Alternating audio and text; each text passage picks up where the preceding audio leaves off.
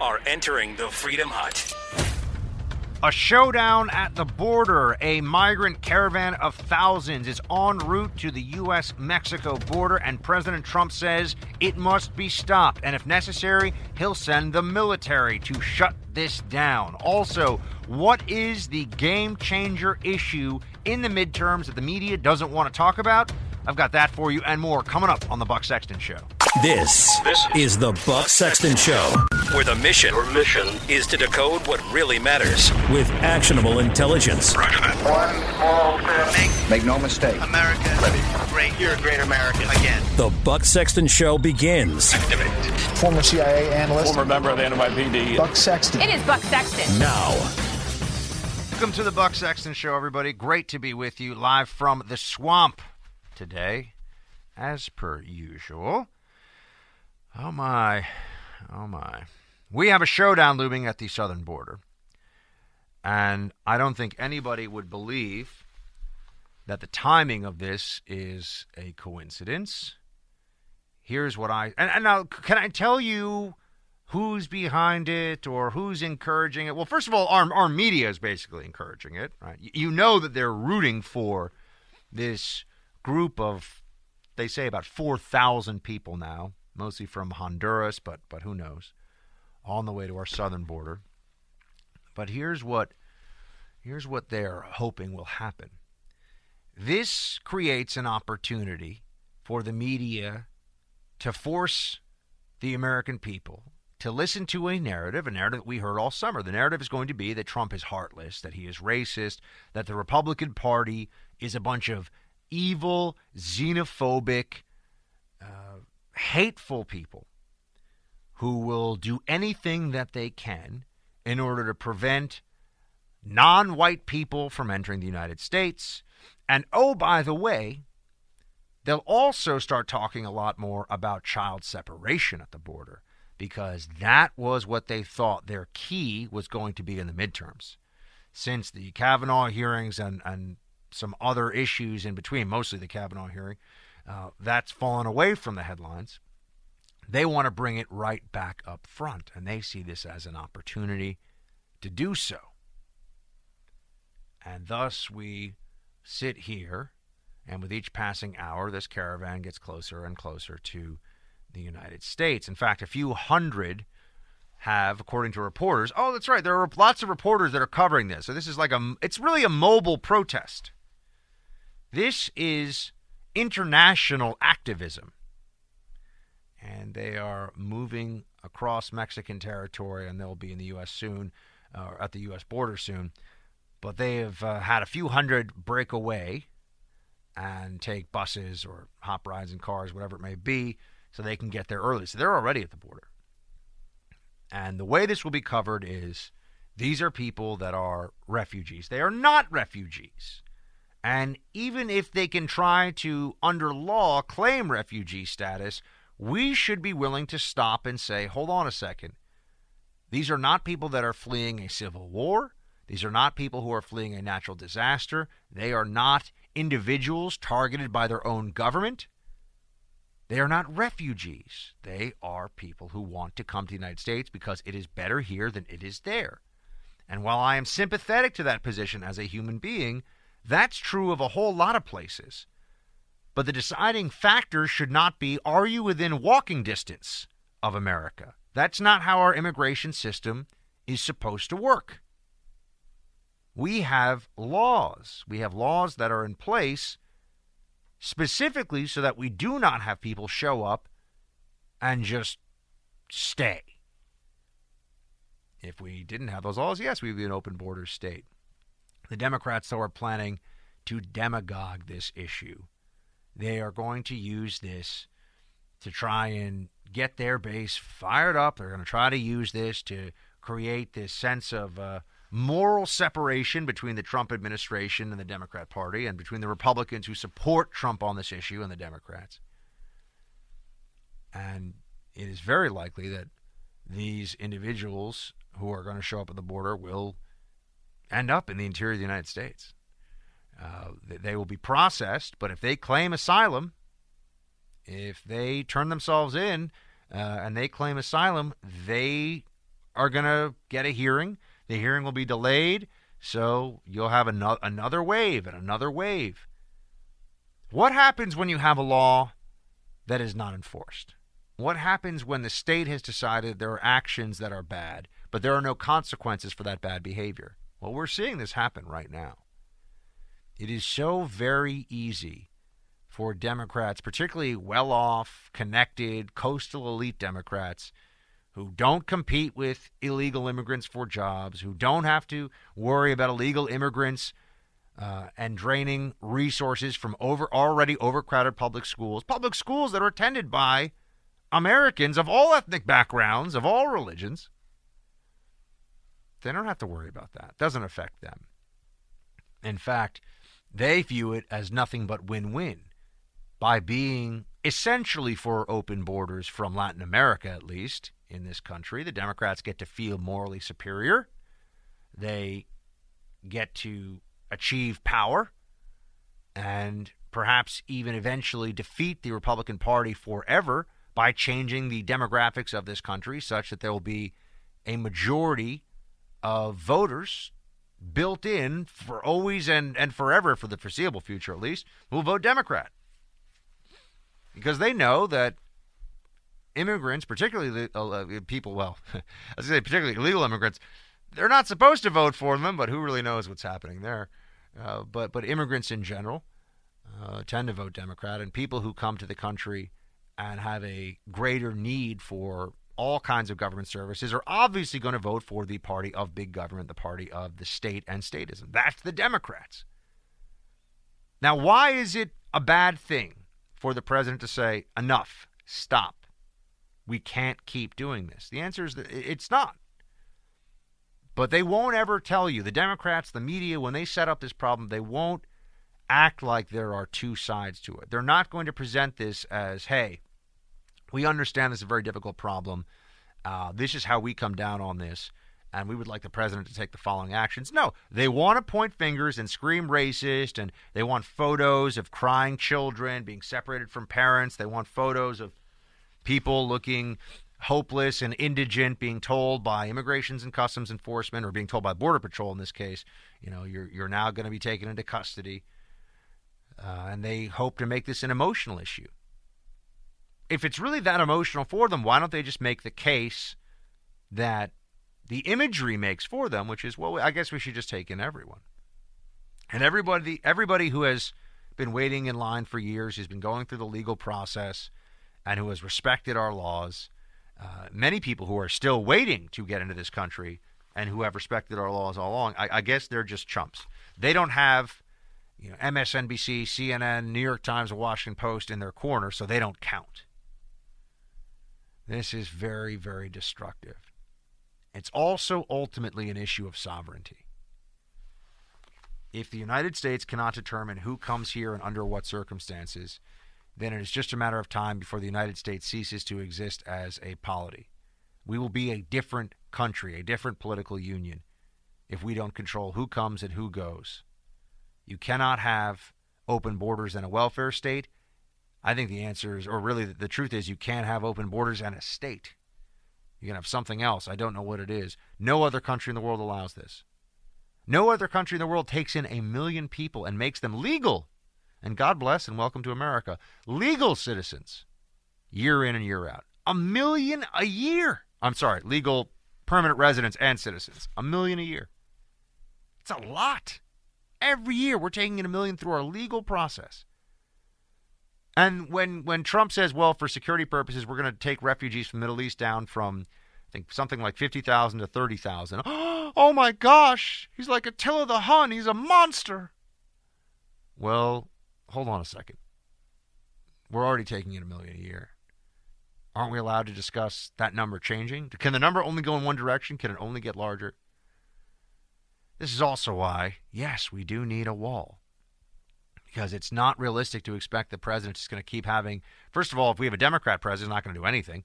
And if we have Trump even in office for, if we're lucky, the next 6 years, to try and stem this tide of recurrent migrant marches to the border is just not realistic.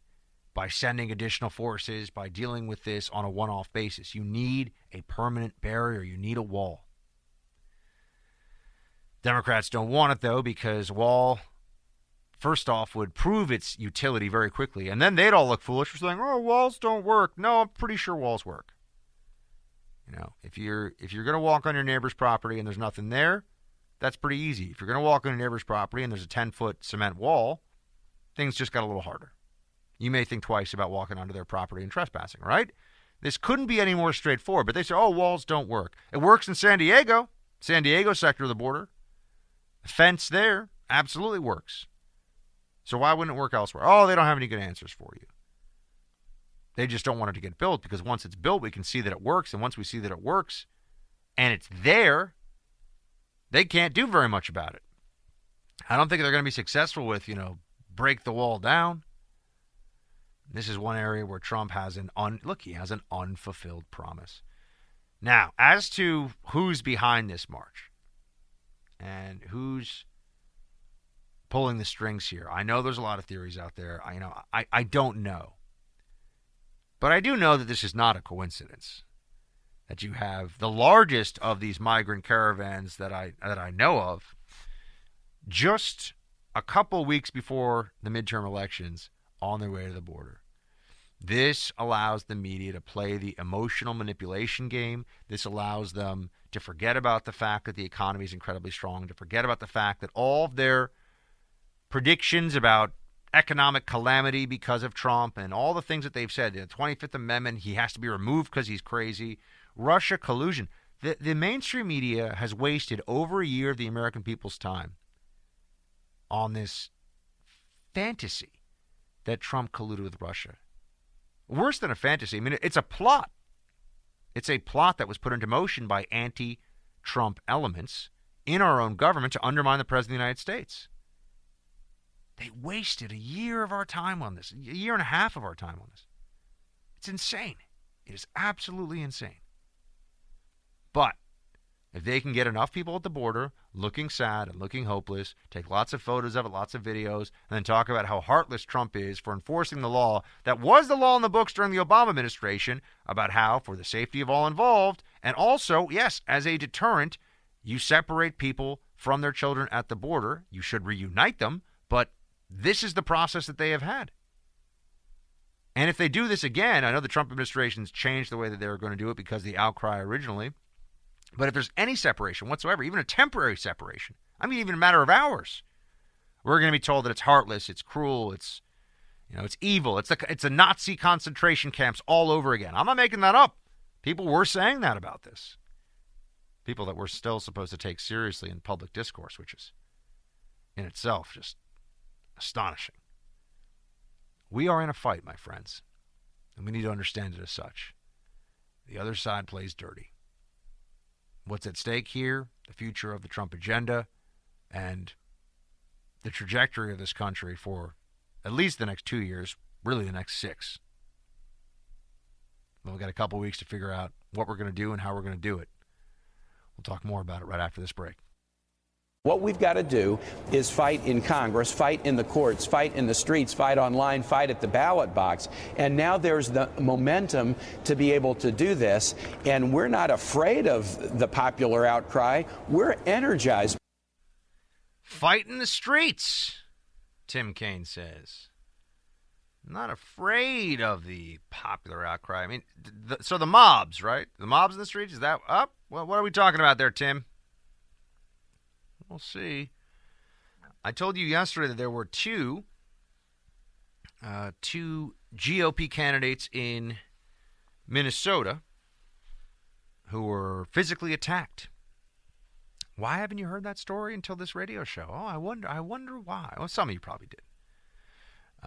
But that seems to me to be more of a news story than anything that we've heard recently about the way the left is acting, right? And then you also have another incident where a Democrat operative for a group, American Bridge 21st Century, which is a David Brock group, he founded it, funded by George Soros. Yes, Soros likes the American Bridge 21st century because it's about democracy and democratization, and by that I mean socialism. But this guy is called a tracker, which I didn't even know was a thing. I knew it's a thing for animals and hunting, but I didn't know it was something you did in politics. And he follows around political opposition, which to me sounds a bit like being a paid stalker. But he followed around one woman who is the female campaign manager for Nevada GOP gubernatorial nominee Adam Laxalt. Her name is Kristen Davison, and she was attacked by this guy, where he grabbed her and hurt her and left bruises on her. He has now been arrested. What the heck is going on here, folks? I thought we were in the midst of the Me Too movement and women's empowerment, and why haven't you heard on all the different major networks? Fox is covering it. I mean, this is a Fox News piece where I see it. Of course, Fox will cover it. But what about all the other networks? Where are they on this? This guy assaulted a woman because he's been hired by a Soros group to essentially harass her, to follow her around. You had two Republicans who were attacked. One punched really badly, actually had a concussion from it, by some crazy Democrat. There's a video, we don't have it, but of some complete loon. Producer Mike, you know what I'm talking about? There's some video out there. With this guy ripping up yard signs. He's a Democrat. Democrat. All the people that are doing the crazy stuff are on the left. Why is that? Where are the stories about Republican mobs? Where are the stories? Not that I'm saying I want them, but the point is they don't exist. That's why the left is so touchy about this stuff. It's not a good look when the American people see what the left is really all about. When the American people see how the progressives act out, we don't like it. We don't want to give these people power. We don't want them to be in charge of more of our day-to-day lives. Give them greater authority, greater influence over the economy and over the law. It's a terrible idea. I think people are waking up. Democrats have played their hand poorly in the last 3 months, 2 months. They have been showing a side of themselves that is the truth, but is one that they're usually more adept at hiding. Because the left is, in fact, the political wing of the mob mentality, of mobs in the streets, of mobs in restaurants, of kicking women at a pro-life march. Remember that one? That guy went viral. Of tearing up yard signs and screaming in people's faces. Of being a member of Antifa who yells at a woman who lost her husband in 9/11 and says disgusting and disgraceful things to her on video. We played that audio for you yesterday. That's what the left is really all about. That's who they've become. And now the American people are seeing it. Democracy is not a spectator sport. It is a full contact participatory endeavor. And we may not be called to storm beaches in Normandy to defend this democracy. We may not be called to do freedom rides to make real this democracy. But right now, we are called to stand up and participate to ensure that we have a democracy to pass on to our children. Because what's happening now, as conglomerating corporate power is eroding our democracy, as dark money is pouring into our system, as the rich and powerful are getting all the benefits of the tax breaks, blowing holes in the deficit. Spartacus wants you to believe that he thinks democracy is in peril. Cory Booker is technically his name, but I like to call him Spartacus. Because he said he was Spartacus, so I think that's fair. What the heck is he talking about? Democracy that, we're going to hand to our children. What does that mean? This is my favorite question to ask people on the left is, what are you really saying? What does that mean? How is it in peril? We're about to have a big election, and a lot of people are going to vote one way, and a lot of people are going to vote another way. What is the peril that democracy is in right now? This is like when people say, the First Amendment is under threat by Trump. How? Because he uses the First Amendment? Do we ever get to hear an explanation of this? Or it's just rhetoric. It's just empty. It offers nothing. It tells you nothing. He says democracy is not a spectator sport. Gee, that's brilliant. Maybe you could put that on a mug and give it to somebody. Where do we find these Democrats who are so sanctimonious, so full of demagoguery, and don't add anything to the conversation? There are interesting liberals out there. There are fascinating leftists. There are people you can talk to. I mean, I know people who are anarchists that I love talking to. I know people that have all kinds of really interesting belief systems, and at least it's worth engaging because you learn something. But the marquee Democrats these days, it's just all piffle. It's all nonsense. Booker and Warren and Sanders and Biden, and none of them have any intellectual heft whatsoever. It's remarkable when you think about it. What ideas do they stand for? Redistribution of wealth? Defending our democracy? That's not a policy solution. That's not interesting. People have been talking about that for a very long time. Doesn't get them very far. And when it does, very bad things happen. But there's just nothing that's even worth listening to most of these people about. You know, Bernie Sanders has a kind of charm and an authenticity that comes across because, he's a guy from Brooklyn. So I like him because he reminds me of people that I know from Brooklyn. And, you hear him talk about these things. You say, okay, well, he sounds like he's well-intentioned. But then when you start to get to things like math, you go, well, this isn't going to work. This is crazy. It's a really bad idea. Same thing with all of them. What does Kamala Harris stand for? Whatever the Democratic Party tells her to stand for. What does Cory Booker stand for? Same. What does Elizabeth Warren stand for? Basically the same. Bernie Sanders, same. Joe Biden, I don't know. Number one on the CNN poll recently about who they think is going to run for president.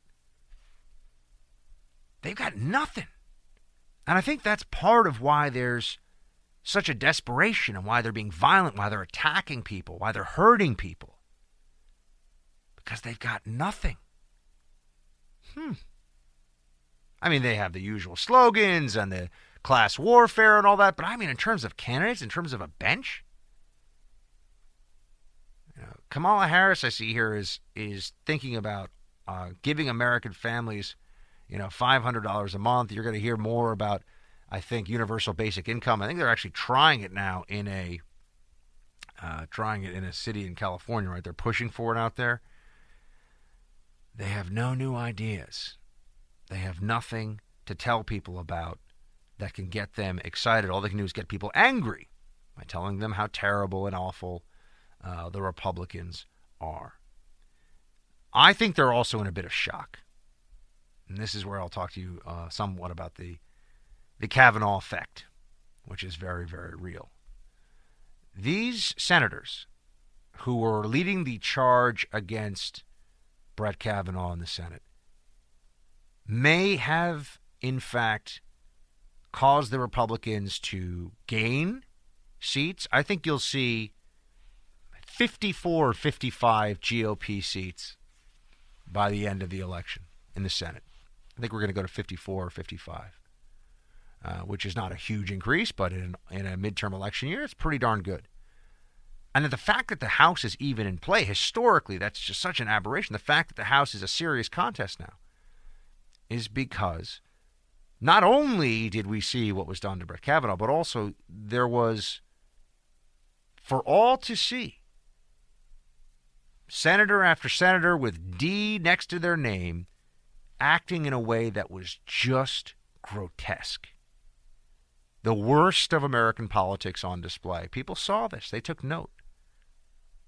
I believe that Schumer might lose his job over this one.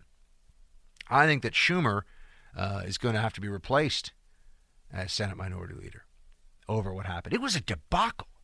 It was a debacle. And they know it. That's why they don't talk about it anymore. That's why there's so many fewer senators out there who are talking about this issue if they're in a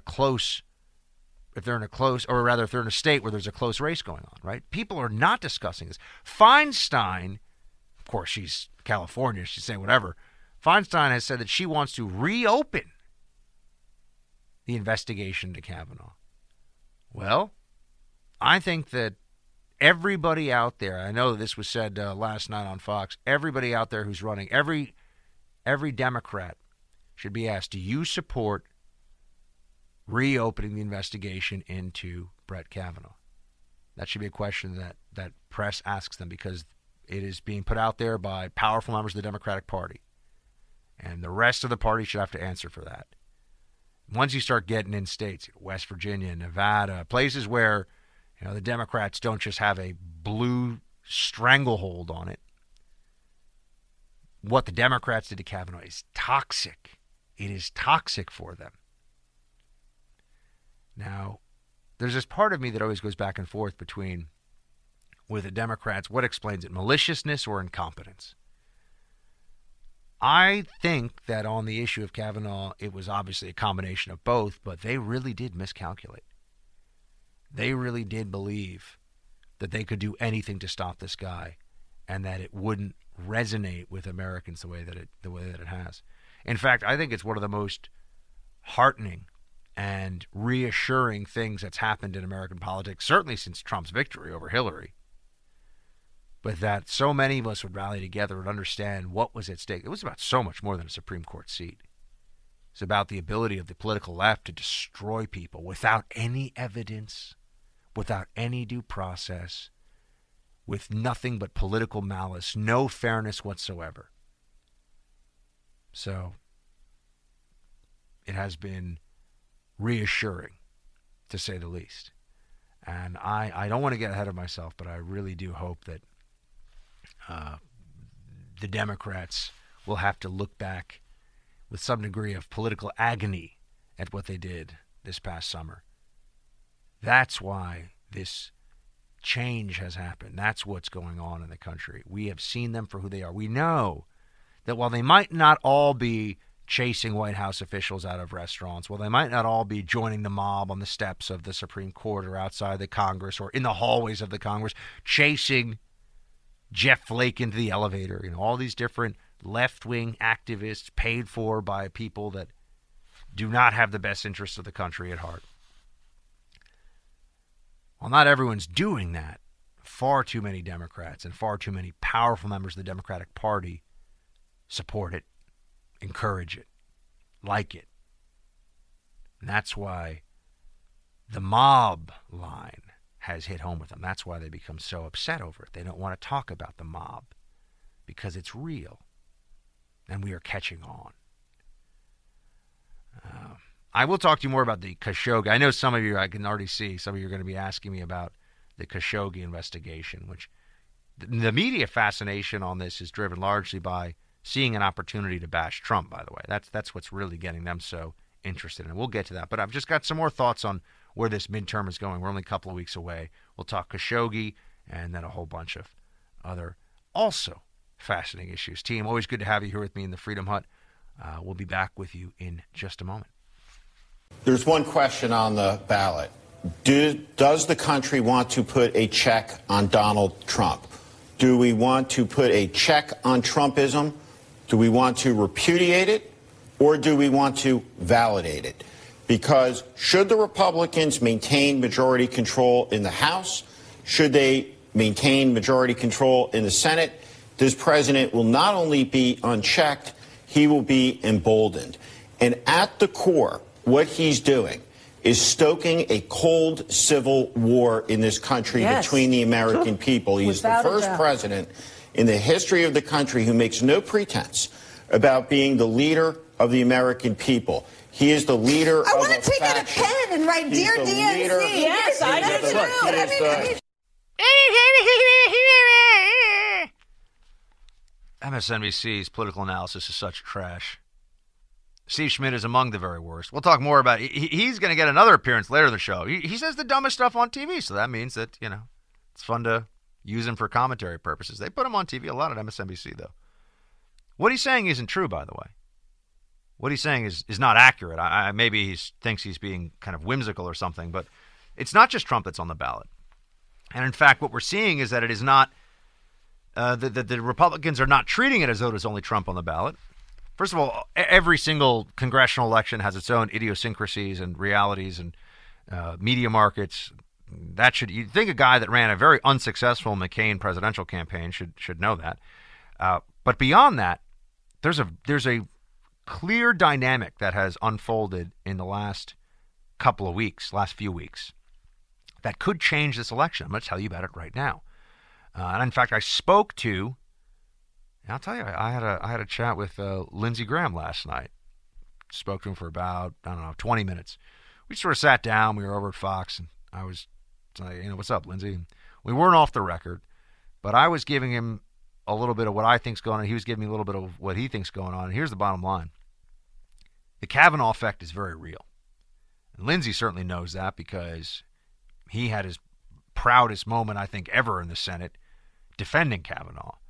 But here's what's happening. And the reason that this is trending toward the Republicans at this stage of the game, because Democrats they're running a campaign at all the local level or all the local elections rather, at the state and congressional level of healthcare.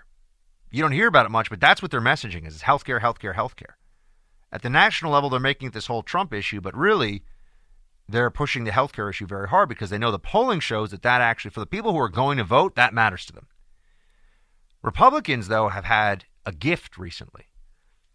And what you see is that the Kavanaugh effect in any state that's red, where there's a Democrat who's trying to pull the usual, Democrat, I'm kind of centrist on these things, I'm sort of a conservative Democrat head fake, that's not going to fly. That's not going to work. The dynamic as it's playing out right now is the dynamic is playing out is that in states where it's clearly a red state and the conservatives, the Republicans have the advantage. Trump's showing up for base turnout. Right? Trump is showing up to make sure the base remembers that they need to be a part of what's going on here in this midterm election. But the dynamic that I think is really interesting, and you're not hearing it talked about in the media because they are actively wishing it away. They hope it goes away. And it is that in elections that are in states where it's kind of a Democrat in a red state, it's a little bit of a closer call all across the board. They want people to come and speak about the Kavanaugh issue. They want Lindsey Graham to go and speak because that's a reminder to anyone who's toward the center of just how you cannot trust the Democrats with power. So in very red states, to get the base out, you're going to have a lot of talk about, you're going to have Trump visiting, and Trump's getting the base fired up. He's going to get them to show up at the polls, right? It's great. But in states where it's a closer call, where it's a little more purple, where there you're going to have the Lindsey Grahams of the GOP showing up and saying, remember what they did to Kavanaugh? You can't put these people, you can't entrust these people with power. You are not being a responsible citizen if you think that these Democrats should be given any more authority than they already have over the lives of the American people. And Kavanaugh could be the game changer. Think about what a political miscalculation the Democrats made there. Think about what really happened. They thought that they would stop a Supreme Court seat from going to a conservative constitutionalist. And even if they couldn't stop it, they would be rewarded by their base for just going thermonuclear to try to stop it. Just do scorched earth, do everything they could. But what we're seeing is they didn't anticipate that in a lot of close-fought elections in suburban parts of America, a lot of Republican women are furious about what happened to Kavanaugh. Furious. And they want to make a statement, and they're coming out to vote. If you are a pink hat wearing, Me Too t-shirt emblazoned left-wing feminist, you already were going to vote and you hate Trump, doesn't matter. But if you're somebody who's like, sometimes I'm a little bit, not enamored with some of what Trump has done, but you're a Republican woman and you see what they did to Kavanaugh, what the Democrats did, and what that would mean for the future of this country going forward, a lot of them are absolutely fired up about this. And that could be the game changer. It could be the enthusiasm among center-right women in suburban districts that makes this House contest, it's going to be down to the wire. This is going to be really close, I think. Could still go to the Republicans, although that would feel like a near miracle, but it could still happen. And it's going to be because of Kavanaugh. So, folks, that fight that we had to defend Kavanaugh was critical. I've got a cup of it in my hands right now, my friends, Black Rifle Coffee, and I'm drinking it black because it is delicious coffee. In fact, I've turned a bunch of people in my office and just in my day-to-day life into Black Rifle Coffee drinkers. Once they try it, they realize that this is as good as any coffee you'll get anywhere, and on top of that, it's a company that you will appreciate. It's veterans that run Black Rifle Coffee, and they founded it, by the way, and now they're all about patriotism, freedom, and delicious brew all day, every day. I start my morning off, and as you know, it's very early. I start my morning off drinking Black Rifle Coffee because I think it's so delicious, and I know that I can have it delivered to my door. So I don't have to go shopping for coffee anymore. Go to blackriflecoffee.com/buck. You'll get 15% off your order. That's blackriflecoffee.com/buck for 15% off. blackriflecoffee.com/buck. I had a chance to brief the president on the travels that I returned from last evening, where I had traveled both to Riyadh and Ankara. Had a chance to talk with in Riyadh with the king, with the crown prince, with the foreign minister, all of the United States counterparts there. We made clear to them that we take this matter with respect to Mr. Khashoggi very seriously. They made clear to me that they too understand the serious nature of the disappearance of Mr. Khashoggi. They also assured me that they will conduct a complete, thorough investigation of all of the facts surrounding Mr. Khashoggi, and that they will do so in a timely fashion. And that this report itself will be transparent for everyone to see, to ask questions about, and to inquire with respect to its thoroughness. There you have the update on the Khashoggi investigation, which is getting a tremendous amount of international media attention. It's got a lot that people are going to focus in on. I mean, the details about what they say happened inside a consulate. You know, a consulate is, in the world of international relations and diplomacy, it's the closest thing to a kind of medieval cathedral that you can get, you know, a consulate or an embassy. It's supposed to be a safe place and a safe space, so to speak. So to use it as a torture and murder and dismemberment chamber is really beyond the pale. I mean, it is truly barbaric. And it seems very, very, very likely that that is what happened here. Now, there's all this pressure on people like Pompeo and Trump and others to take action right away. You're noticing that this is the refrain. The refrain is, why haven't they done something? Why haven't they done something? When, at a minimum, there has to be a willingness to allow the Saudis to present whatever their real explanation is going to be, which hasn't happened yet. We had reporting earlier in the week that they were going to say that it was essentially a rogue agent who made this decision on his own. Oh, by the way, speaking of a rogue agent making a decision on his own, a member of what was believed to be the Khashoggi team has mysteriously died in a car crash. Mysteriously dying in a car crash. That should strike everybody as quite a coincidence under the circumstances, right? That's not something that I think any of us could readily ignore here, or should ignore, because there's definitely foul play at work there. This guy was not involved in this assassination and then just all of a sudden happened to, miss a stop sign somewhere. I'm sorry, I don't buy it, not for a second. I know you don't either. But this is where things get tricky, because the Saudis have a pretty clear path here to say this wasn't Mohammed bin Salman.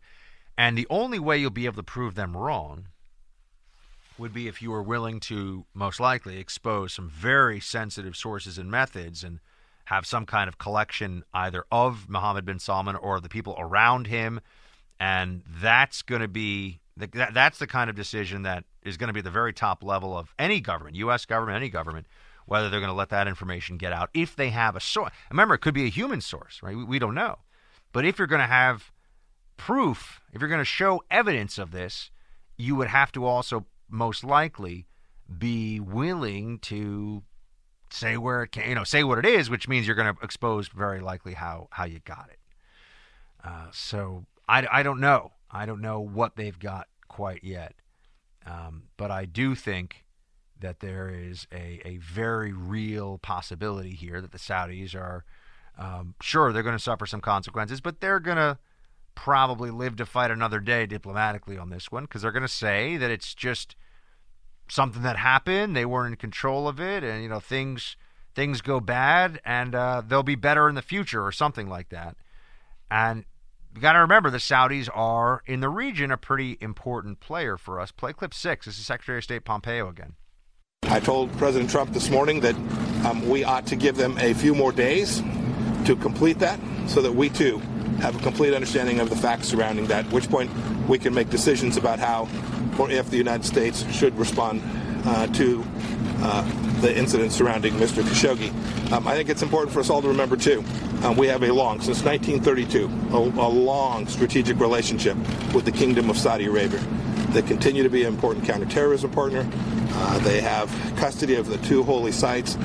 They're an important strategic alliance of the United States, and we need to be mindful of that as well. It's an important ally, not something that we want to just discount and just fly off the handle and decide that we're going to try and make some big statement here. There are plenty of places all over the world where very, very bad things happen to people on a daily basis. We can't make all of it our problem. I know that there's symbolism here. It's a journalist. He was a green card holder. He was a permanent resident of this country, not the same as being a citizen, but he definitely had very real ties to America. This happened on foreign soil, however. And so the people that are calling for an investigation, I think, just don't realize what all the hurdles are in place of that investigation. We have no basis, we certainly don't have any jurisdiction, but no basis for sending any kind of investigative team unless, one, the Turks allow it, because it's Turkish sovereignty here. I mean, it's on Turkish soil. And 2, the Saudis would have to allow it because it's a consulate. So you have multiple levels of complexity added into what would already be an investigation that is highly sensitive. And I don't know who we think we can really trust in that whole process either. I mean, if we don't send Americans to do this, I would be very suspicious of what information we get and how we get it. But if we do send Americans, I doubt that's going to happen unless they were brought along, kind of riding shotgun, so to speak. Vice President Pence, however, is saying that there will be consequences. Play clip 10. Well, I can assure you that we're going to follow the facts, and the Secretary of State received a commitment for a thorough and complete investigation by the Saudi government. It'll be completed in just a matter of a few days. When we have that information, and we won't solely rely on that information, we'll collect all the evidence, and then the President will have a decision to make about what the proper course of action is for us going forward. But the world deserves answers. If what has been alleged occurred, if an innocent person lost their life at the hands of violence, that's to be condemned. If a journalist in particular lost their life at the hands of violence, that's an affront to a free and independent press around the world, and there will be consequences. There will be consequences, the Vice President says. You'll notice that people are pretty thin on details of what those consequences would be, and it's because not only do we have to be concerned with the immediate Saudi response, which would be both overt and covert, I'm sure, against our interests in a whole bunch of different ways, we also have to think about the unintended consequences here of what would happen from a major fracture in the U.S. relationship with Saudi Arabia. Truth is, we don't want a major break with the Saudis. The Saudis are, in some ways, useful right now, And here's what nobody really wants to say. The scariest scenario for America when it comes to Saudi Arabia in a lot of ways is actually a revolution and then democracy. The Saudi people in charge of what goes on in that country, I mean, representation in Saudi Arabia. Look, just remember what happened with the Arab Spring. We thought, oh, it's going to be great. In Egypt, they're going to elect people, Western-style democracy. It's going to be great. There's going to be human rights, and women are going to go to school and all these things, which, I mean, that was happening in Egypt beforehand, but you know what I mean. It's going to be a really big step forward. And then the Muslim Brotherhood came into power. Let me tell you something. If they had elections in Saudi Arabia, the Islamists would be in power there too, and I would offer to you probably much more hardline Islamist than anybody wants to admit or would realize right now, because the clerics that are allowed to preach in Saudi Arabia right now only do so with the acceptance and the say-so of the government. If you actually had the top pulled off this thing and the people of Saudi Arabia were calling the shots and the preachers were whoever they were listening to, it would be bad very quickly. And that's kind of a nightmare scenario. It's one of the reasons why the Saudis and the Pakistanis, for example, get away with as much as they do in terms of our relationship with them. It's because the worst case scenario is not that they're mad at us. The worst case scenario is that the government is overthrown in either of those places. In Pakistan, because you have nuclear missiles in the equation, it's particularly scary. In Saudi Arabia, we have very few powerful military allies left in the Middle East. It's dwindling. We have Israel, and then it starts to get pretty thin. Jordan is a good ally, but it's a small country, not a particularly wealthy or powerful one. The Turks are increasingly Islamizing. They can't be counted on to be our friends in the Mideast. Saudis, obviously, we've got this problem playing out right now. We've got our concerns there. Egypt is just not what it once was, not as reliable a partner, and it's got its own problems. And you look around the region, like, who can we turn to? Who will be helpful? I mean, Iraq, we're just hoping the place doesn't collapse into some kind of ethnic civil war. And you got Iran, who clearly is not particularly fond of the United States. So when we talk about consequences for the Saudi government, because remember, it would be against the whole state of Saudi Arabia. I mean, I don't think that they're just going to say, we want Magnitsky sanctions against just a few individuals. I don't think that would be a sufficient response. People are talking about a $100 billion arms deal getting shifted around in one way or another, getting stopped, whatever they end up doing. These are major consequences. These are major consequences. And then you have to look at the other side of this, which is the people who are the loudest voices on this issue. Many of the people who are the loudest voices on this do not have America's interest necessarily at heart. They view this as an opportunity to both criticize and antagonize the Trump administration. That's right. As I've been telling you, this is supposed to really just turn into a means of getting at Trump and saying that no matter what happens, it's his fault. We'll get into that in a moment. The world of social media is full of lots and lots of different ways that they can make you disappear. They'll tell you that it's just because of a violation of terms of service. They'll say that, oh, it's not about politics. It's just because we're trying to keep everybody on here safe. Well, you know what? You don't need the left to determine what you say and how you say it. You want a social media platform where you can share your thoughts and unburden your mind of whatever you think is important. Snippy.com is the place to go. Snippy.com is a new social media site with no conversational health mandates, no left-wing bias, no moderators or administrators who are going to jump in and say, hey, you're not allowed to talk about the Second Amendment. Nonsense. You can say whatever you need to say at Snippy.com. I've got an account there. Check it out for yourself. SNIPPY.com.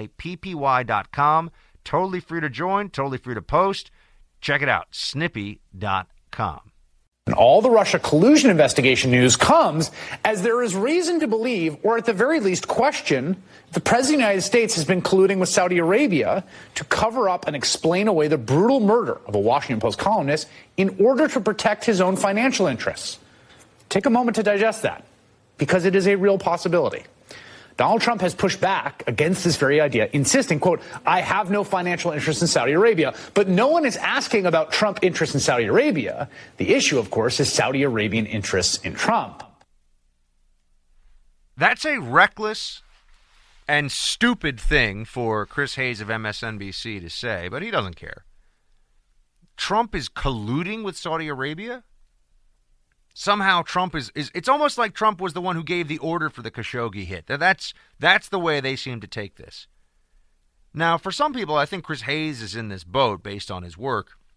This is just pandering to their rabidly anti-Trump audience. But then there are others that I think are actually truly deranged and have really had a break with reality over the issue of Trump. And you see it coming out once again on this whole issue of what does it tell us that Trump has not yet, I don't know, invaded Saudi Arabia? I don't know what they think he's supposed to do, but oh, that's right. It's really all Trump's fault. Some guy gets killed in a consulate in Turkey by Saudis, and it's Trump's fault. Play 12. President Trump has basically signaled that he doesn't care. The only thing that matters to him is dollars and cents. I mean, it's shocking that he was more worked up about Canadian milk than he is about the death and dismemberment of this American Saudi journalist. And so that basically sends a message to dictators all over the world. They can do whatever they want to their own people. They can even do whatever they want outside their own borders. So President Trump hasn't expressed any concern about the fact that the Russians are killing dissidents in the United Kingdom or about the fact of the Saudis, murdering somebody in their consulate in Turkey. And so this is a very bad day for dissidents and Democrats around the world. Yeah, it's always Trump's fault, you see. There were no dissidents that were being murdered before Trump came into office. There were no totalitarian regimes. And Trump created all these bad things.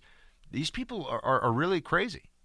I mean, they are at, sitting on the subway, talking to a toothbrush and asking when they're going to have dinner together level now. This is getting out of hand. More worked up over the Canadian milk thing than he was over Khashoggi. It's not intelligent for the president to be worked up and angry over Khashoggi until he at least gives... If he were to jump out right away, as they suggest they want him to, and say that Saudi Arabia is responsible, there's going to be huge consequences, and I'm going to personally yell at, Mohammed bin Salman. If you were to say that, what the Saudis would say? See, they won't even let us do the investigation. They're lying. They're trying to pin this on us. This isn't true. You can't fly off the handle right away. You need to look at what you got. You need to look at the facts. It's not like Khashoggi has been kidnapped and every passing hours, he's gone. He's never coming back. So people that are trying to create this rush of action from the United States in response to this, that's not how we do things. That's not how it should be done here.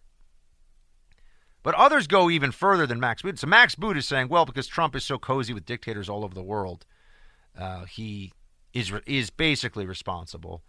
Steve Schmidt, who I think is, I've said before, Ana Navarro is one of the dumbest political commentators on TV, but Steve Schmidt may be dumber. And it's just amazing having seen how he's the hero in the HBO movie about Sarah Palin's ill-fated vice presidential run. And then you see the real Steve Schmidt on TV. He's like, yeah, I don't like what they're doing, the Republicans and stuff, and, it's just murder and international and stuff. And here's Steve Schmidt. Let you hear how close the impersonation really is. 14. He is the leader of a faction, and he is dividing us. And those divisions will take years and years and years to heal. We are one people. We are one people. We are the American people. And when you see a president of the United States doing what he is doing to this country, not to mention the unraveling of the U.S.-led liberal global order that emerged from the horror and the catastrophe and out of the death camps and the ruin of a war that killed 80 million people. His fidelity to democracy is nil. Yeah. His fidelity to small L liberalism is not there. And you see it with his complicity, and it is complicity in the murder of a Washington Post columnist by a Middle Eastern thug. Complicit in the... How is he complicit, you imbecile? How is he complicit? What the heck does this have to do with Trump? That was on MSNBC. They should be embarrassed that they would air that kind of stupidity. complicit, but everything he said was wrong. Everything he said was, he doesn't believe in democracy. Really? Trump gets shot down by judges in the Ninth Circuit left and right over stuff. It's ridiculous. But, he goes, okay, we'll see you in court. How is Trump destroying democracy? How is Trump doing any of the small L liberalism? You mean like cutting regulations and cutting taxes? That sounds like small L liberalism. Just the guy, everything he says is not true. He's an idiot. I don't like to say mean things. He's just dumb. Doesn't know anything about international relations either. The guy should stick to not talking on TV. How about that? Rod Rosenstein, you got time for an interview where you say the Mueller investigation is appropriate and independent, but you can't answer Congress's questions about something you said in a meeting with the deputy head of the FBI at a time when he was, frankly, acting head of the FBI because Mr. Comey had been fired by the memo you wrote. So the fact that Rod Rosenstein was a no-show last week is something that is just not right. He's obligated, as a guy who is Senate confirmed, when the chairman of the committee that has jurisdiction over your agency asked you to come to Congress and testify, right. You were obligated to do that, and you're supposed to do it under oath, and he was a no-show, yet he's got time to talk to the press about the Mueller investigation. I want to read me a break. Rosenstein thinks that he's kind of a law unto himself, folks. Deputy Attorney General, guy overseeing the Russia investigation, really has no problem acting like he is part of his own branch of government, and really he's running his own branch of government. That branch of government is the FBI. Theo, you ask for a miracle, I bring you the FBI. Let's see who can get that one. But no, really, it's true that Rosenstein has somehow managed to stay in this role. And, well, I think it's because he knows that the hashtag resistance, and Trump knows this too, so it's not worth getting rid of him, the hashtag resistance would completely and utterly freak out if, in fact, there was a removal of Rosenstein from his duties. But some people don't care. You got the chairman of the Freedom Caucus, Mark Meadows. He is calling on Rosenstein to step down as a deputy attorney general because lawmakers are looking into reports about how Rosenstein once talked about wearing a wire to record President Trump. I really do believe that when I was a little nobody CIA analyst, if I had said that I was going to wear a wire to try and entrap just even the CIA director, I think I would have been escorted out of the building by armed security. I think they would have been like, okay, you're gone. If I said that in a meeting in front of people, but for the deputy attorney general to say it, and I've gone back and forth on this, I don't think he was kidding. I think that became the excuse, but the more I thought about it, I'm not sure what the latest, if you're like, Buck, 2 weeks ago you said he was kidding. Yeah, but I thought about it more. I don't know. Look, I wasn't there, right? So all I can do is base it on the things that I've heard. But, Rosenstein he's an Obama administration holdover, and he's clearly very tight with the DOJ bureaucracy, and the bureaucracy protects itself. But that's why Mark Meadows has finally had enough. Here's what Fox News reports about Meadows of the Freedom Caucus. He says that he made the comments about Rosenstein stepping down as James Baker, the FBI's former top lawyer, was questioned behind closed doors on Capitol Hill earlier today about Rosenstein's reported comments as well as other decisions made by the Bureau. Meadows criticized Rosenstein for not accepting a recent invitation to testify before the House Judiciary Committee about the reported comments. There should be accountability. There should be accountability for this. People should not be able to do and say whatever they want in a senior government role like that just because getting rid of them might feel kind of messy. And that's not the only deep state. It's kind of a deep state update today. Deep state story I wanted to tell you about. You have this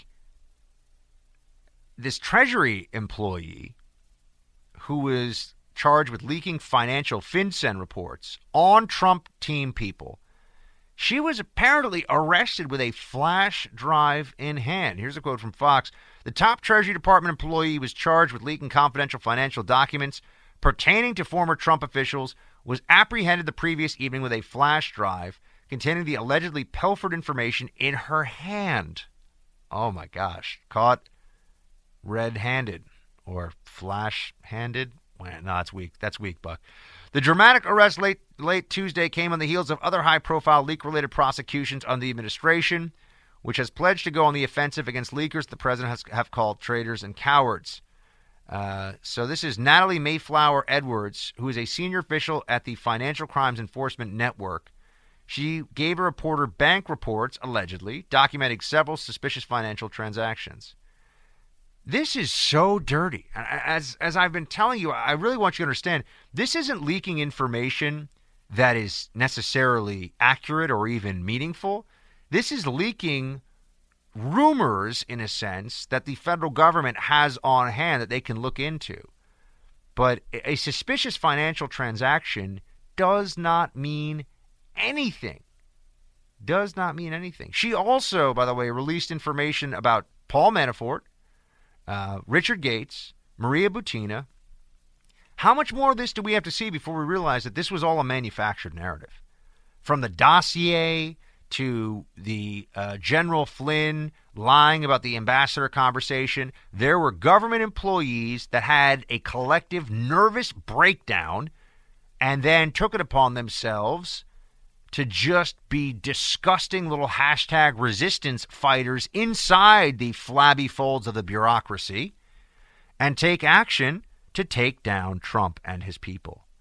You don't see this happening on the other side. You don't see this in the other direction. Some more details here on this senior government financial official and what she did. Edwards saved thousands of these suspicious activity reports, along with thousands of other files containing sensitive government information, to a government-provided flash drive. She transmitted them to the recorder by taking photos of them and texting the photographs using an encrypted application, according to charging documents, which said Edwards eventually confessed to doing so. FBI agents obtained a pen register and trap and trace order for Edwards' cell phone during their investigation. Oh, my gosh.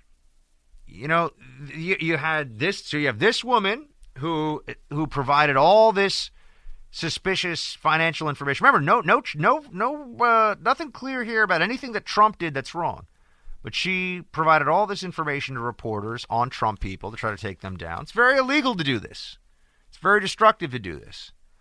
You also had Reality Winner. Remember her? She got, 5 years in prison, something like that. She leaked information having to do with Russia, and the information didn't prove anything. It was really just trying to make another, trying to pile on to the, the Russians interfered in the election thing. Yeah, well, we know about that.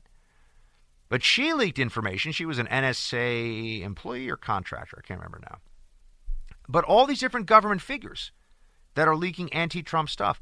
I really want you to think about this. Who in the federal government during Obama's 8 years, remember, and he was very aggressive about leakers, but who leaked something specifically to take down, to hurt the Obama administration from within the federal bureaucracy?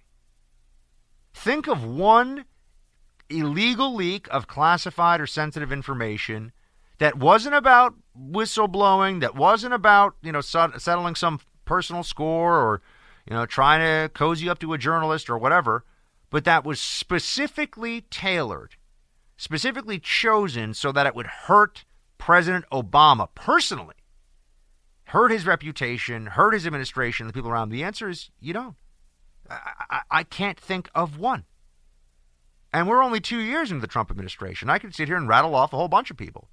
And they've only found a few of the leaks so far. By the way, that Senate staffer who just pleaded guilty to lying to the FBI about his contact with reporters, he was almost certainly leaking information. I mean, that's what it was all about. He was leaking information in order to get the press to run stories that were damaging about Russia collusion, all this stuff. These are people who, when you put them together, I know Trump told me he doesn't like the term deep state, but you know what? It is a free country, and I like the term deep state. But these are people who have profaned their offices and their access and decided that they would wage a one-person war against the duly elected president of the United States. And it's despicable. It is despicable, and they're going to have to really make examples of them. Remember, this is not whistleblowing. This is score settling for politics and using the government's sensitive and classified information to do so. And we're going to find, there's more of this. They've got to get, and I wonder if they ever will, but they've got to find out who leaked the Kislyak-Flynn conversation, because that was just appalling. I mean, that was such a betrayal of protocols for classified, and to let that information, to send that information out, not let it get out, to send that information out purposefully, just to try to take down a decorated general with decades of service to his country, because he had the poor judgment in the minds of the left of being tied to Trump. There has to be consequences for this. And we're starting to see this week some arrests. There will be consequences. We are a service economy. Our economy is driven by service. We're 80+% of our GDP, 80+% of our job creation is services. So when you're a service economy, the way to stimulate your economy, the way to grow your economy, is to allow consumers to buy goods as cheaply as they possibly can and use the rest of their money to buy services, or if they're lucky enough, to save. Anything that raises the price of a good doesn't make sense for our economy. Even if they're paying it to the government as a tariff, it's just another tax. Before we close out here, just want to ask you real quick, if you had to give Trump a grade on the economy, A through F, what would it be so far? Well, I'd have to qualify that. I would say on a general appearance, it's pretty good. Regulations are down and taxes are down. But I give him more credit, which is pseudo credit, and that is he's a great cheerleader. And there is such a thing as subjectivity in cheerleading, an economy that people do respond in a positive way this way. But the economy has done better. But it's sort of like you doing well if you could borrow $1 million every month, So, but the economy on the surface is good, but it's not sound, it's not lasting, it's based on debt, and the payment will come due soon. I'm sure many of you recognize that second voice. That was Ron Paul, the man himself, who's saying it's all going to come crashing down. Before that, you had Gary Cohn, who is very much the establishment voice in where our economy is right now. And he's saying, services, got to keep, it's all about services, got to keep goods cheap, got to get people buying stuff at, Walmart and I was going to say Sears. R.I.P. Sears, R.I.P. But these are very different views of what's going on right now. Here's what I would say about the Ron Paul. Let me deal with the Ron Paul side first. That was from an interview we did on Rising, by the way, where I got to speak to former Congressman Paul. He's right. Ron Paul is right. Mathematically, historically, he is correct. There is a very clear history of fiat currency in the history of the world, and it is that fiat currency always ends in disaster and financial calamity. It's very clear. There's no exception. It always ends very, very badly. Now, that said, Ron Paul saying that the economy right now is not sound, that we have too much debt and all that, he can be right, but on what timeline? And if Ron Paul is right that the economy is going to crash 50 years from now, you have to ask yourself today, how much do you care? I know we'd all like to say, oh, for my kids and my grandkids, but how much do you really care? And beyond that, if it's 50 years from now, how do you live the next 50 years, right? How do you try to make money in the markets, or how do you try to move on in your career and pay off your house, deal with the basic financial challenges that we all have, right? Telling you that the stock market might go to zero and our dollar may be worth nothing, which I don't think that's ever going to happen. But even if it were true, if that happens in 50 years, that's not very useful information right now. So Ron Paul has been saying that the economy was going to crash out for a very long time. And he was kind of right in 2008. We came on the precipice. I get that, or 2009. But I don't think that he's right now. I put his words in there because I do think that it's a long-term warning. And especially as we are considering now the possibility of dealing with some of the entitlement programs that are the big drivers of our debt, we got to remember that we're heading to a bad place. It might not be 2 years from now, it might be 20, but we are heading to a bad place as an economy unless we do something about it. And it's very hard to get the political will. Look, I go home and I'm like, you know what? I really wish I'd get lean again enough that I would just see all my ab muscles, right? That'd be fun. But you know what's more fun than putting myself on that pretty strict routine of calories in, calories out, and all that. You know what's more fun? Eating a big gluten-free donut when I get home. That's a thing. They exist. Or, deciding to just eat half a wheel of brie. That's fun right now. And when you're dealing with long-term projections in the economy, I know, isn't brie amazing? Brie is always so good. When you're dealing with long-term projections in the economy, did that sound a little too fancy? I like the brie. The brie is delicious. It is fantastic. I also like American cheese. I had American cheese on my burger yesterday. It was delicious. Nobody wants to be the one that has to think long-term. No one wants to be the one that has to think strategically about this. You want to deal with your immediate needs. And so Ron Paul, as I said, he's right, but when? And we just don't know. That doesn't mean we shouldn't take action. It just means we need to be aware that the action's not going to come quickly, and we should balance out what risks are acceptable, what systemic risks are acceptable to our economy, to our children, grandchildren's economies. And then you Gary Cohn with tariffs in China. I really hope that Trump is right on this one. I've given him a lot of credit on the tariff issue, and I've been willing to say that I know what the argument is against tariffs, and I know that the smart set is almost always and entirely opposed to tariffs. Trump has taken a different approach, and I think he has earned the right to try and play it out however he can. That said, I do have some concerns about where this is going right now for the economy. It's been a choppy few weeks, and people have seen some stuff that's going on right now in the economy, and that's when you got to start really thinking about what's happening next. Because I'm telling you, the Democrats' easiest path to power is a recession where they turn all this rage they've created on the left and they mobilize it, and they're going to mobilize it in the direction of socialism. That's what they're going to do. That is what is coming. So, by the way, I really do recommend you all check out buckevent.com. It's a project I'm working on with Stansberry Research. It's going to talk about where the market is going. That's different from the overall economy, but if you want to know where the stock market is going, buckevent.com. Smartest guys I've ever met when it comes to the market, and we're doing a big event on October 24th, totally free. buckevent.com. Sign up, check it out. You'll see. I'll be hosting it with some of their experts. I'm just a host. I'm like the game show host, but they're the guys that are actually spinning the wheel. You know what I mean? It'll be a lot of fun. So do check that out. But I'm going to keep watching the economy and see what's happening. I just hope that things stay steady until Election Day.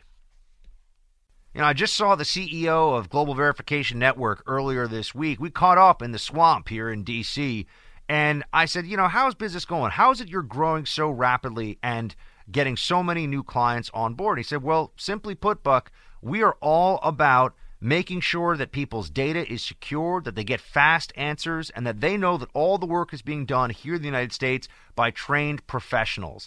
That's what you get when it comes to background investigations and vetting with Global Verification Network. Also, whenever you call them, you'll get a person who answers your call and answers your questions right away. Call 877-695-1179. That's 877-695-1179. Tell them Buck Sexton sent you. This is a veteran-owned and operated company, my friends. You can also go to mygvn.com. That's mygvn.com for all background investigations. Whatever size your company, whatever size your business, mygvn.com. Double standards abound on the left. You know this. Right? There are things that Democrats can do and say and either get away with entirely or be given much more latitude to do. And if a conservative says or does the exact same thing or engages in the same activity, their career is over, they have to be chased out of the public square, and we have to be lectured about that person's malfeasance for a very long time, as though we're somehow complicit in it or we did something wrong too. This is a separation in American life, a dual-track system of public judgment that really does need to come to an end. I've had enough of it. I know you've had enough of it too. You especially see this in the court of public opinion as it relates to political correctness, which is so toxic. And there was a poll, I think it was actually in a poll at The Hill that we did, about how people are just fed up with political correctness across party lines. I mean, a solid very solid majority of Americans like political correctness is out of control. It's crazy. We don't hear much about that anymore, or we don't hear much about this part of it anymore. But Trump, you will remember, used to talk a lot about political correctness. He would say, I'm not going to be politically correct. And now we see that because of his actions and because of what he says and does, we are in a less politically toxic environment when it comes to political correctness than we were before. I'm not saying it's perfect. In some ways, it's gotten even worse because of Trump, because they're so upset and now they just want to pile up as many scalps as they can of the political opposition. And one of the more effective ways for the left to do that is to find some transgression that anyone who's a Trump supporter or anyone who's a conservative has, and then use that to destroy them. It's not anymore to get an apology, by the way. This has been the change in recent years. It's not that they want an apology. They want you to bend the knee, and then they want to behead you after you've, begged for forgiveness, essentially, metaphorically speaking. But they want you to apologize so that they have a confession with which they can destroy you. And that's the change in the Trump era, is that at least now, maybe the rules are even crazier, but because of Trump, because of how he acts and how he carries himself, there's a sense that we can fight now.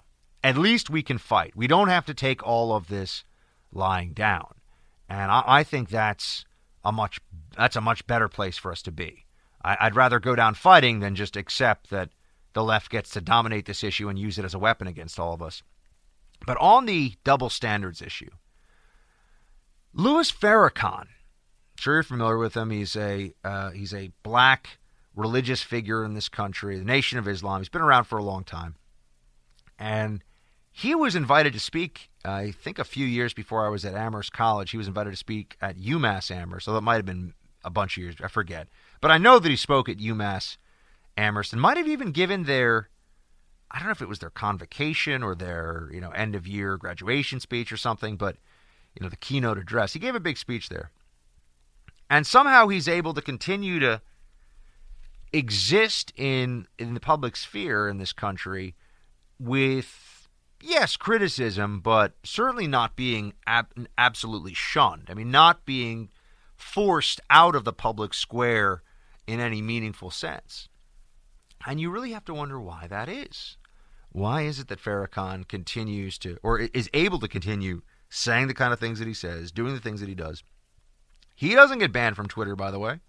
He, to my knowledge, has not been kicked off of social media platforms.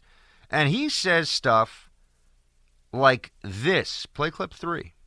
To the members of the Jewish community that don't like me, thank you very much for putting my name all over the planet because of your fear of what we represent. I can go anywhere in the world and they've heard of Farrakhan. Thank you very much. I'm not mad at you because you're so stupid.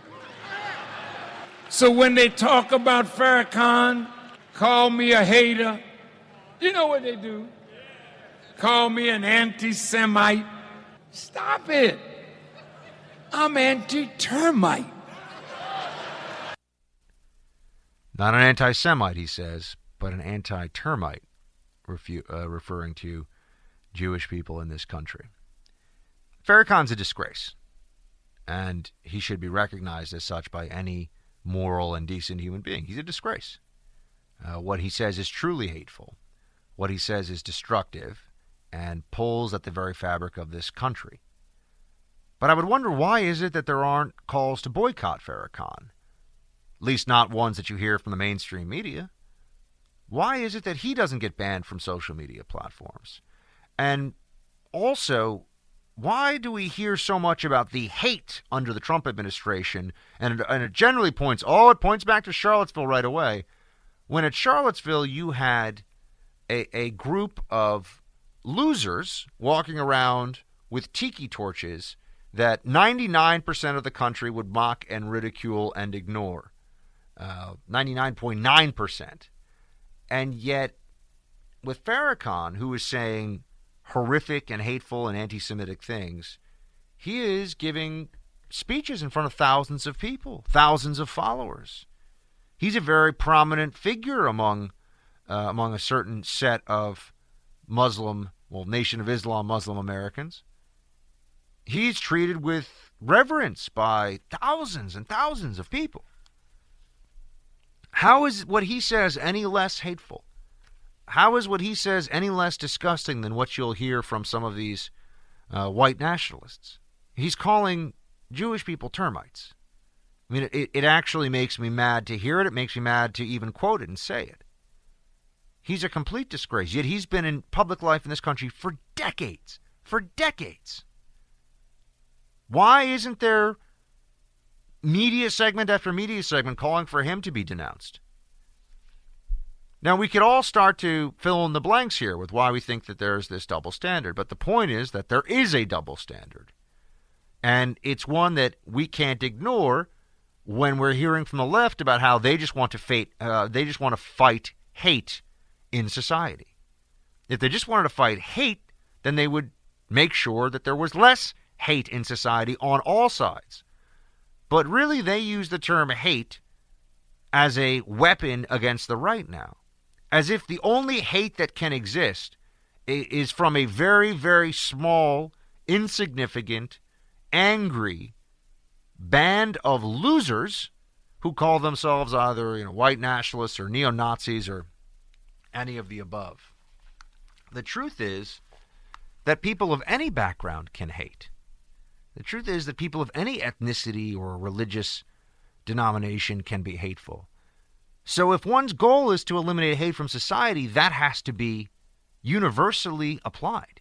It can't just be only sometimes and only against some people. And Farrakhan is just a glaring example of how the left is unserious when it comes to eliminating hate from our society.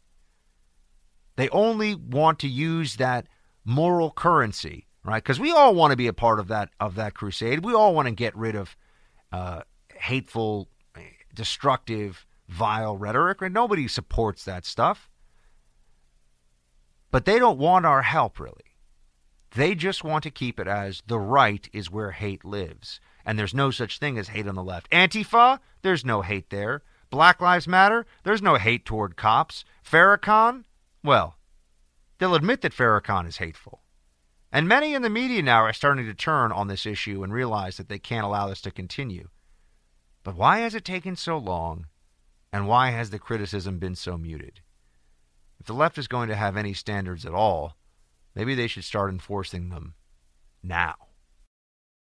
So I end up taking a lot of trains, and I got to use public Wi-Fi. That puts me on edge, right? When I'm going up to New York or going back down to the swamp or somewhere in between, I really don't want to have to worry about my data getting hacked by somebody because I'm on an unsecure network. Well, I decided to take this into my own hands with a virtual private network courtesy of ExpressVPN.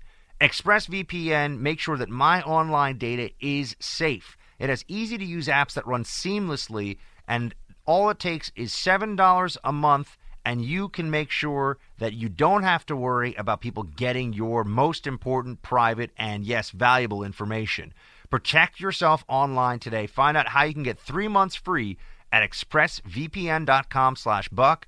That's expressvpn.com/buck for 3 months free with a 1-year package. expressvpn.com/buck.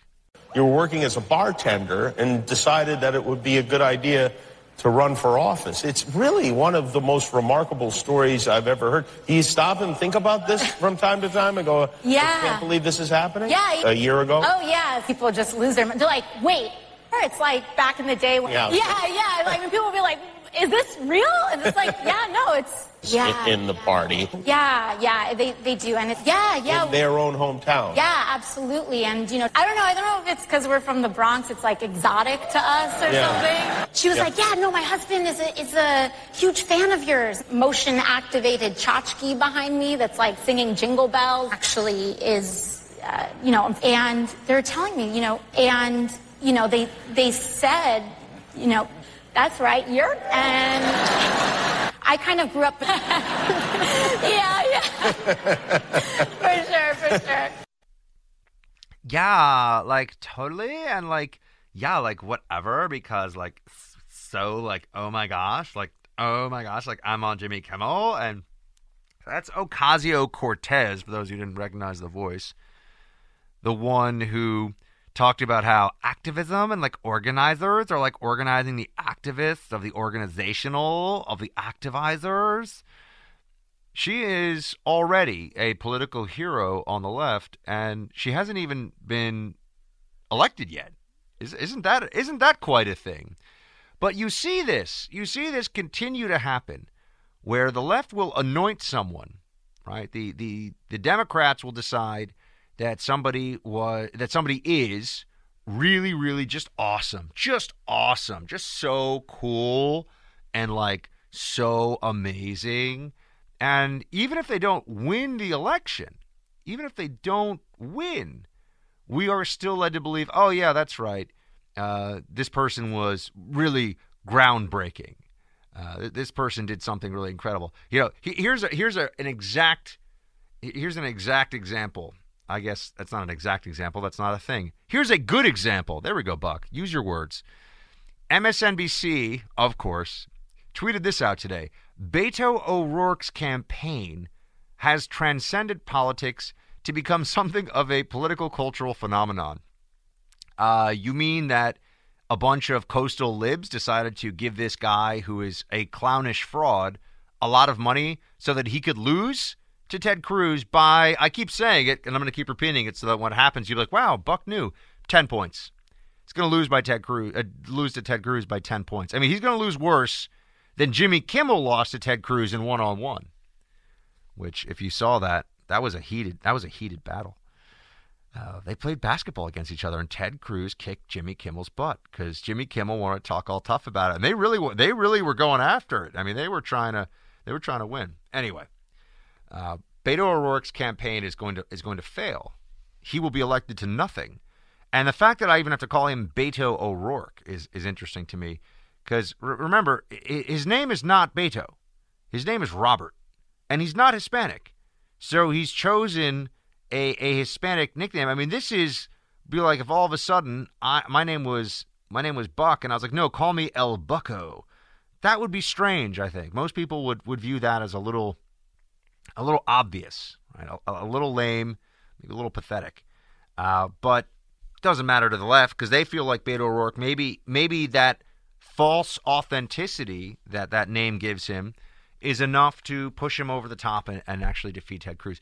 You know, I will say that the best thing that he's very smart, he's a very good debater. There's a lot of good things about Ted Cruz. But in many ways, the best thing that Ted Cruz has going for him is how much the left hates him. The right people hate Ted Cruz. And so you know, based on his enemies, that he's over the target and he's a concern to them. So I always try to remind myself of that because, you know, Ted is not the most suave of individuals. He's not somebody that you would necessarily want to invite to, you know, hang out for a few beers. He said that himself. But the left has this habit of taking people who are just not that impressive and lose. And then we have to hear about how, well, they lost, but they changed American politics forever. And Beto O'Rourke's one of them. This guy will have spent $38 million to lose a Senate seat in Texas. Wow. You mean a bunch of rich people on the East and West Coast who don't like Beto O'Rourke, don't like Ted Cruz, might have made this a national news story? This is not exciting at all. Remember Wendy Davis? Wendy Davis, the woman who did that whole filibuster, if I recall, over abortion. And she wore sneakers during it because she had to stand up, and she was so cool, the whole thing. You know, she was considered absolutely amazing. I'm trying to think. There was one other person who the left just embraced. It was Wendy Davis and someone else who just got clobbered in the actual election. But they'll say, oh, well, that person was just, they were amazing anyway. Always trying to find a way here to just make it all seem better. But I just thought that was so funny. Beto O'Rourke's campaign has transcended politics. Yeah, right. That's to borrow from Mark Hemingway. Beto O'Rourke's, I mean, that's a very grandiose way to say losing. Hat tip to Mark for that one because it is absolutely true. It is a grandiose way to say losing. But you know what part of it is as well? They have to create this narrative now so that there's an ability later when he inevitably loses, and he will lose, to make it seem like this wasn't just the media fabricating this whole story. I shouldn't say fabricating. Manufacturing, right? They manufactured it. They constructed it. It's not that there was nothing there, but they made it much more potent than it would have otherwise been because they believed in this guy, because they love him, because, he's telegenic and, as I said, I mean, he shouldn't have to worry about debates with Ted Cruz because he could always just flee the scene. Ho! But that one, a little DUI, a Dewey, that's what they used to call it in the NYPD, a little bit of that going on. That was back in the day. So, it's just another classic example of this. It's another instance of, here's a candidate that the media just fell in love with, and we're going to have to hear about this person for a very, very long time, even though they lost. Because I assure you that this person is not going to win. It's just going to be one of those things. And Jon Ossoff. That's the other. Thank you, Jon Ossoff, that guy who kind of looked like Pajama Boy from the Obama ads, and he ran in, in Atlanta. And, oh, gosh, he's supposed to be, no. Jon Ossoff is not somebody that we needed to hear quite so much about. Wasn't even really that close.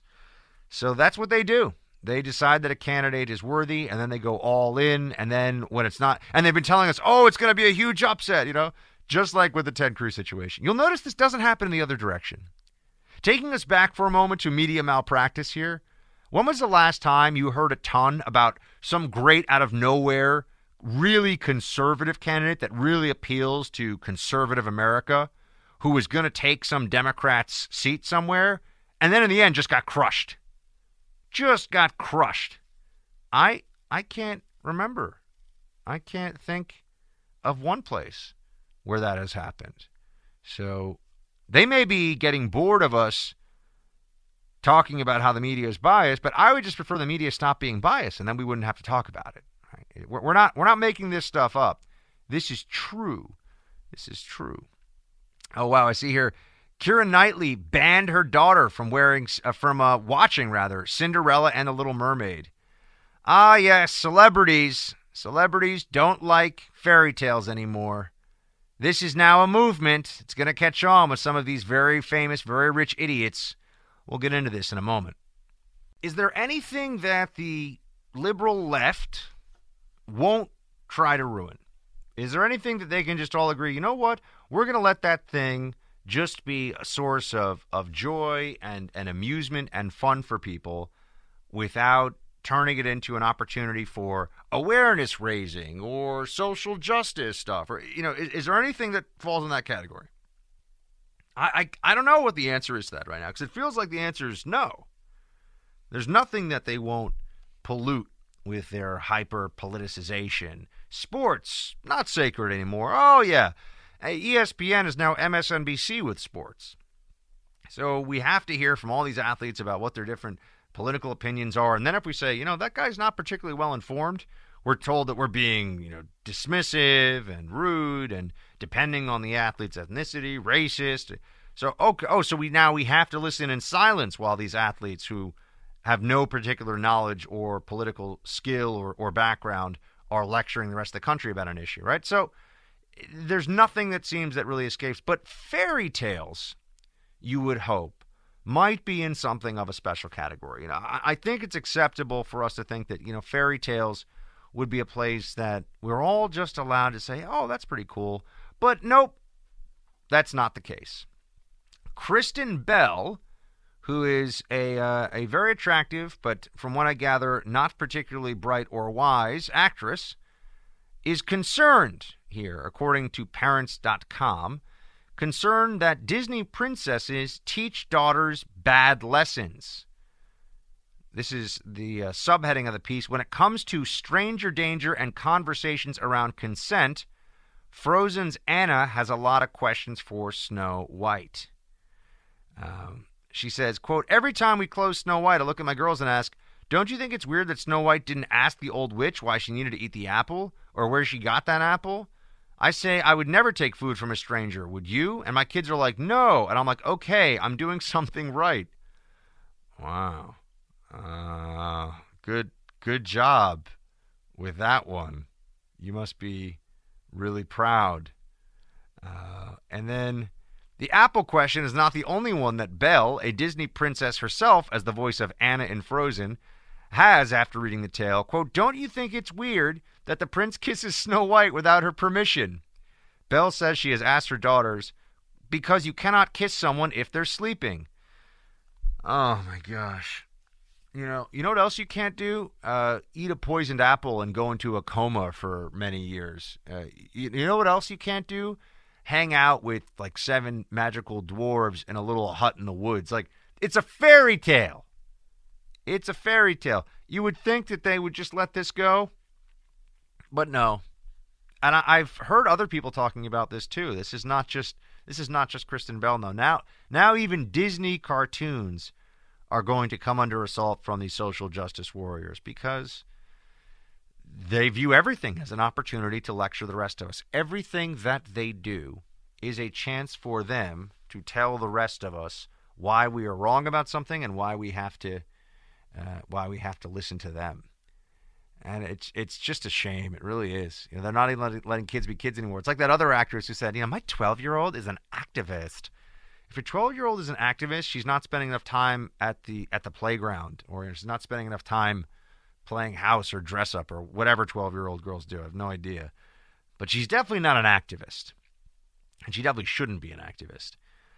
But now it's such a cultural pose, and that's what you have to keep in mind. That's why these actresses and these other Hollywood celebrities, these people do this, because just by talking about issues of consent, you're trendy, because that's what the left and the dominant cultural paradigm, which is of course controlled by the left, that's what they're doing now. So they talk about issues of consent, and they'll talk about issues of sexism, and just so much. There's really so much bitterness that's at the heart of contemporary feminism, and progressivism in general. I mean, progressivism is largely fueled by resentment and envy.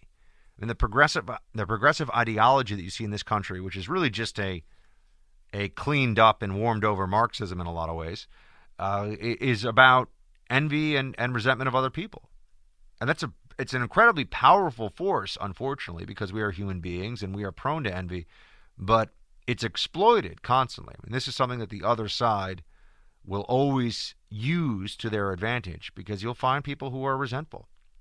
People don't want to think that they've made perhaps bad decisions and that they need to learn more, they need to do more, they need to take action in their own hands. They'd rather be told that it's somebody else's fault.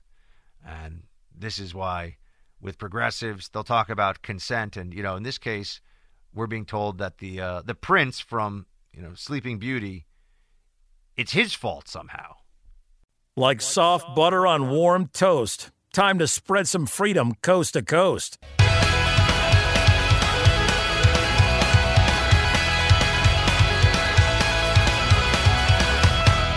It's time for roll call. Facebook.com/Buck Sexton. We will get more from Snippy.com as more of you join Snippy.com. Just remember that is a way that you can be a part of the show. Let's get to it. Nicole writes in with, hey, Buck, just heard you talking about the Mean Girls case on the podcast. This kind of thing always hits home for us because my husband, when he was going to culinary school, interned at an after-school program to teach high schoolers, minors, and he was in his early 20s, how to cook. One of the girls accused him of a sexually inappropriate relationship. Fortunately, he has class and had witnesses at the college to say he was in class at the time she alleged he was with him. Still, he was investigated by the police and nearly lost his job.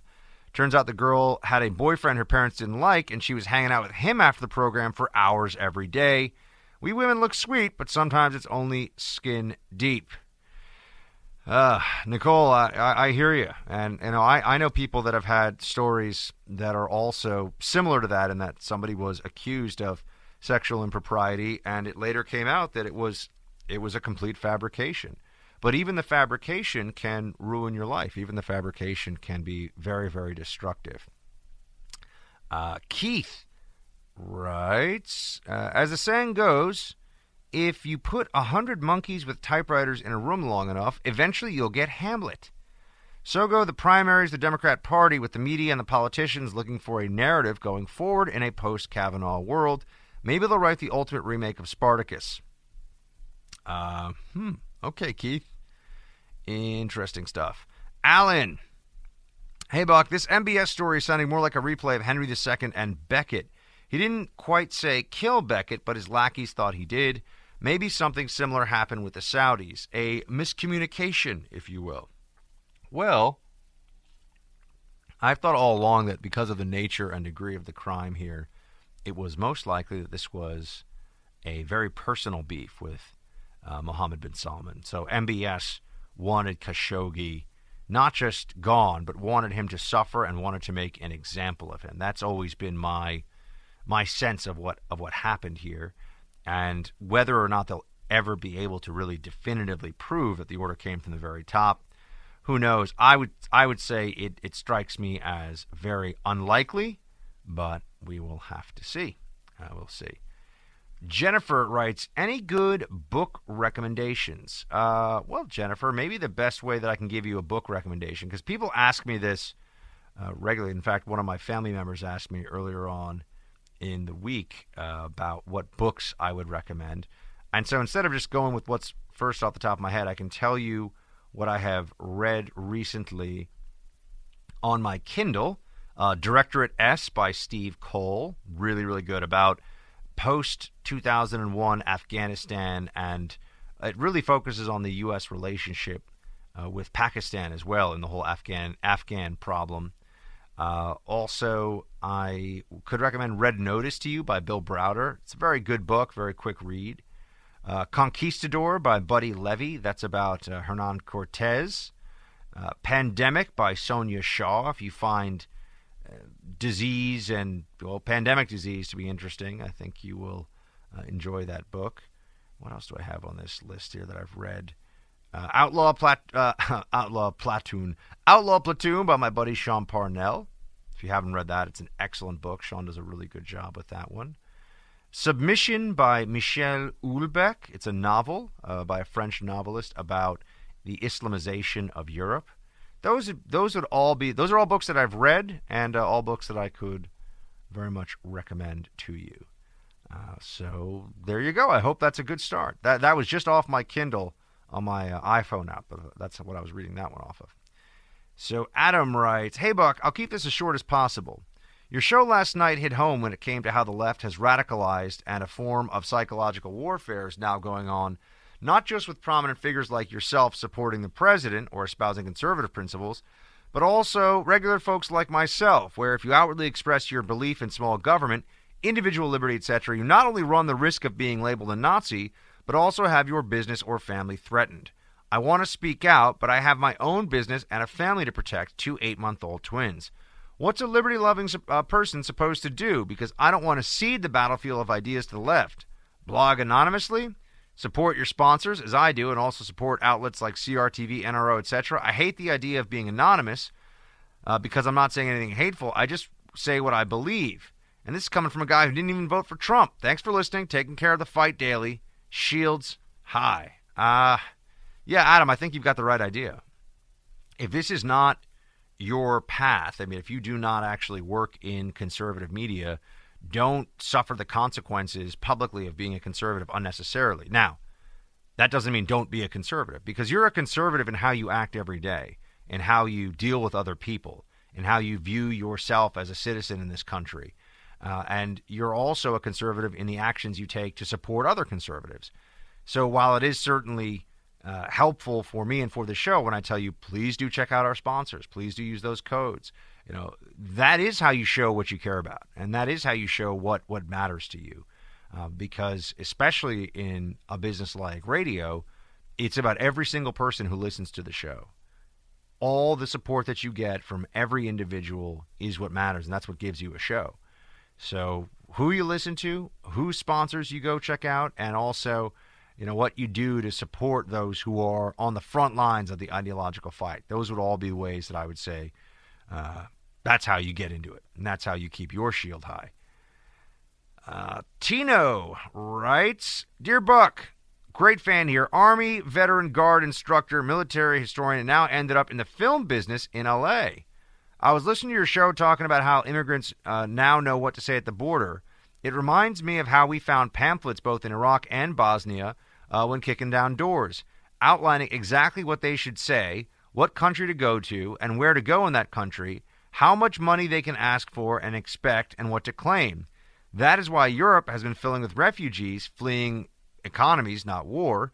Europe has been deliberately flooded by these people. The efforts and pamphlets were professionally printed and uniform. I suspect a similar effort is taking place south of our border. It seems there's a deliberate attempt to flood the West with people who will not integrate, and deliberate effort among the intelligence services in Europe and especially Germany to destroy any patriotic politician or effort to gain any power.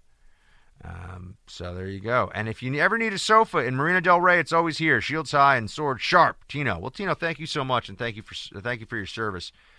And Marina Del Rey sounds great, by the way, especially this time of year. Man, it's already getting kind of cold here in the swamp, man. Now it's not just a wet, damp place of no morals and no scruples. The swamp is now also getting cold, which is not fun. So that's something I got to keep in mind here as I try to get acclimated to being a swamp creature. But Tino, got to say, this showdown that's coming at the border, it is orchestrated. I can't say by whom or how exactly, but it is definitely being put together by people. The timing of this is not an accident, and this is going to be a real showdown for the country. So we will see. We have Brandon writes, Buck, been looking at Twitter today. Don't let the clowns get to you. They're talking at you now because you're becoming a prominent young voice. Much respect. Keep up the good fight, Brent. Well, thank you, Brent. And yeah, no, the clowns don't get to me. I don't worry about that stuff. And occasionally I have a little fun slapping around the trolls. But I generally ignore because it's just a waste. It's just a waste to engage with imbeciles and losers on Twitter. Why? It doesn't mean anything. I like Twitter for following the people that I want to follow and for being able to communicate with all of you. I don't need Twitter for left-wing, fake socialist, quasi-Marxist, hipster wannabes. That's not why I'm on Twitter. But occasionally I got to buck slap some people. So, you got to do what you got to do. James writes, all this Antifa talk has me wondering, how long are we supposed to sit on our hands? When is it going to be fair to fight fire with fire? Well, James, we don't want to become what the enemy already is. And the good news is, for all their whining and for all their upsetness and everything else, I don't think upsetness is a word. Rage, there you go. That's a better word. They don't have power right now. They aren't going to get power either if enough Americans decide to send them a rebuke by showing up at the polls and making sure that they do not take power. Jackie writes, love you, Buck. I really try to watch Rising. Crystal never disappoints. She always does something that makes me say, I'll never watch again. Uh-oh. Well, I decided to give it another try today, and she didn't disappoint. The segment with guests Jennifer and Matt, Crystal laughed and ridiculed the guest Matt for his comment about Texans and gravitas, and then she stopped the conversation to tell the guest Matt that what he said about Beto was gross, but wouldn't stop interrupting him or let him explain what he meant by the Beto remark. She was rude and confrontational, and her behavior toward your guest was why I just can't watch Rising. Crystal never fails to get a last dig in to make one more comment disparaging those she disagrees with, and I just get tired of it. I applaud your parents for teaching you to hold your tongue and just let things go. You do it every day on that show. Don't know how you do it. Shields high. Love you, Buck. Jackie. Jackie, I just thank you for your support. And it is not an easy thing to sit and have to be respectful, right? It's one thing to sit with somebody and you can argue and you can say whatever you want and try to own the libs. But when you have to sit and be respectful of somebody else day in and day out, when you really, really disagree, I will tell you, it's not an easy thing to do. That is fair. And as for the situation that you mentioned with that specific guest, you saw it. Anyone else can see it. And I will leave it at that. That's going to be it for today, team. Thanks as always. Shields high.